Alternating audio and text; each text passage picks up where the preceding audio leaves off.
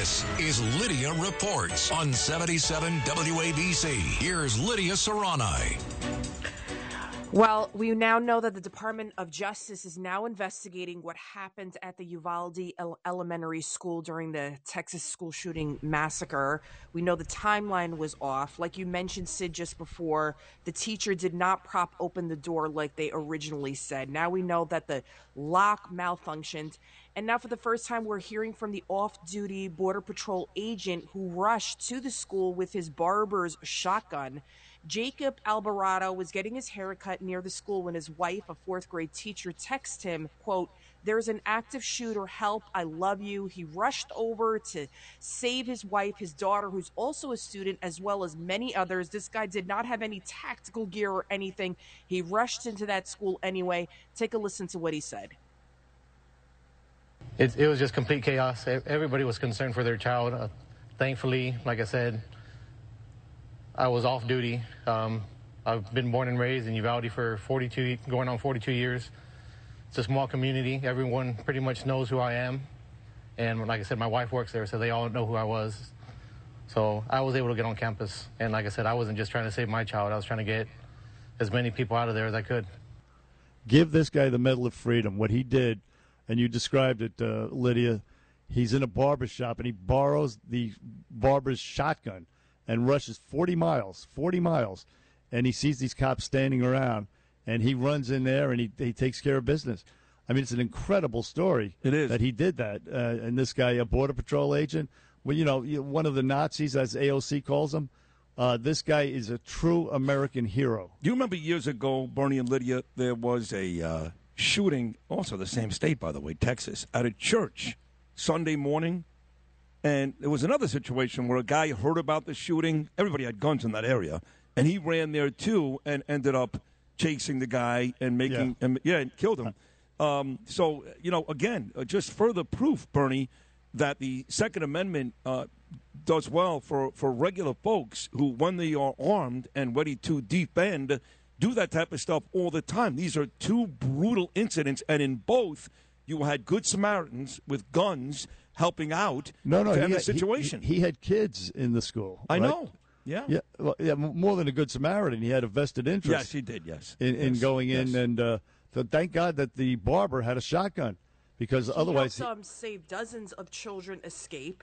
And he also mentioned that a lot of the officers were outside of the school. And Laura Ingraham, who did the interview with him on Fox News, she said, listen, there's a lot of parents trying to get in. Some of them were tased. Some of them were handcuffed. We heard about that story that we've been talking about. The mother who escaped the handcuffs, jumped over the fence and saved her two kids, twins. And how did they let you in? And that's why he was like, well, they knew who I was. So then it was complete mayhem. Even he shouldn't have been allowed in because he could have been killed technically. But the question still remains, why were these officers, 19 of them, standing in the hallway for about an hour and 20 minutes? And now, according to ABC News, that the Uvalde police chief is not cooperating with authorities anymore. And this was all under his direction. A lot of the cops, too, the Uvalde police officers say they felt like cowards, but they were just obeying orders. I mean, they seem to be more concerned when you see the videos on this from the scene from social media, which thank God for social media in this case, because we found out the truth of what was really going on. And they seem more concerned about keeping the parents out than killing this kid. And there's also reports, and this is really disturbing, the police chief had originally said through the spokesperson that they believed all the kids were dead. Well, and that's why they waited the hour and 20 minutes, because they believed he was, the gunman was just in the classroom kind of alone. We're now hearing that kids were alive. And so the kids could have bled out and been, dying and waiting for help for an hour and a half. Can you imagine? I can't even. It's so horrific how this could have happened in America like this. To answer your question, this Uvalde DPS guy, Department of Public Safety officer, went on CNN yesterday, and he essentially admitted why they didn't bum rush the shooter. If you would, please, Lou, this is Cut 14, the Texas DPS guy on CNN yesterday. Play that clip, please.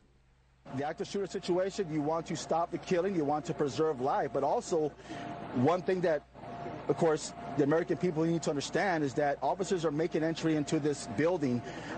They do not know where the gunman is.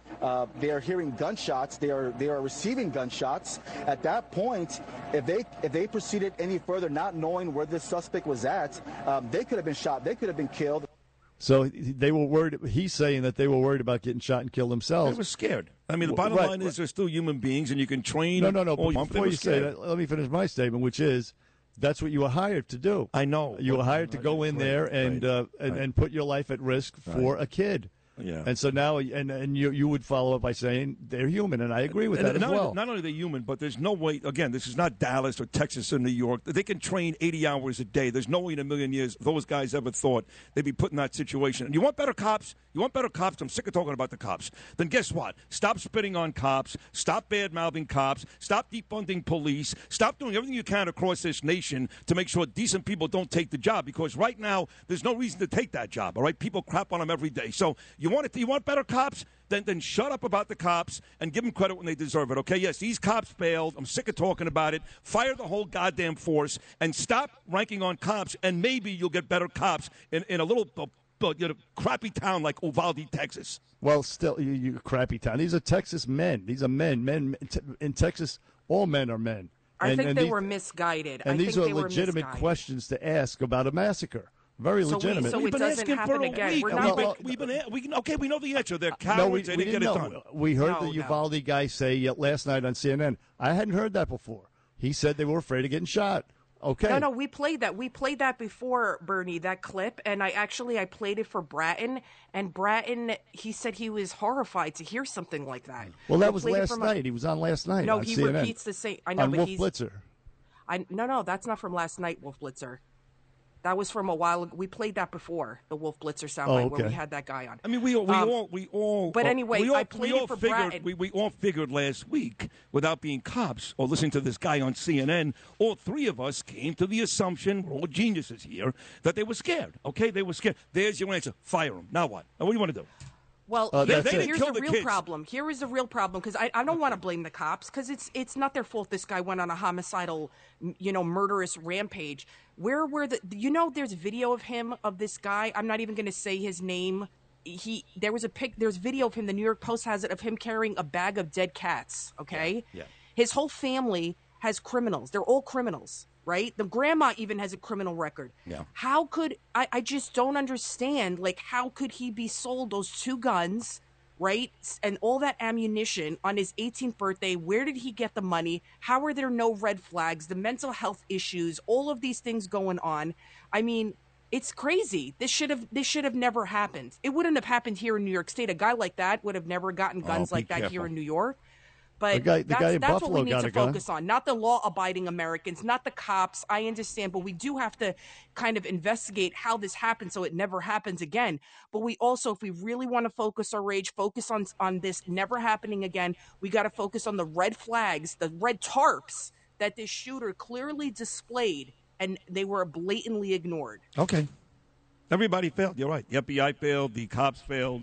Everybody failed. So at the end of the day, this animal did something which was really one of the worst things I've ever seen in my life, right there with Adam Lanza, and now we got to blame everybody else. That's fine. And all questions are designed to prevent this from happening again. I get it. Not to indict or make anybody feel bad. Yeah, but after a while, that's exactly what it becomes. We got it. They were scared. They failed. So I don't understand what you want to do. Fire them.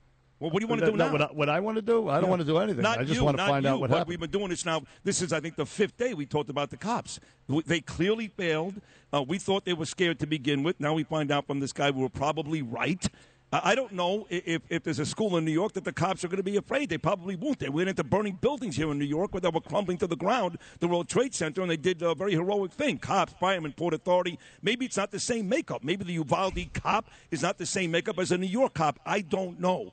But, for me, why I'm getting angry is we're spending a lot of time, picking on everybody else when these kids were buried yesterday because of a heinous act from some little punk, and this happens all the time in this country. I happen to know police officers who are angry at what these cops did by not bum rushing the shooter. I'm sure. They're angry themselves. They're embarrassed, actually. Yeah, I'm sure. And so, it's not just third-party observers. It's people, law enforcement themselves. They want to know what happened, and they're not happy with what happened. I'm sure. On the Bernie and Sid show, listen, Lydia, great report once again.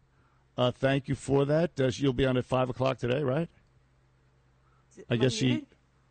Hello?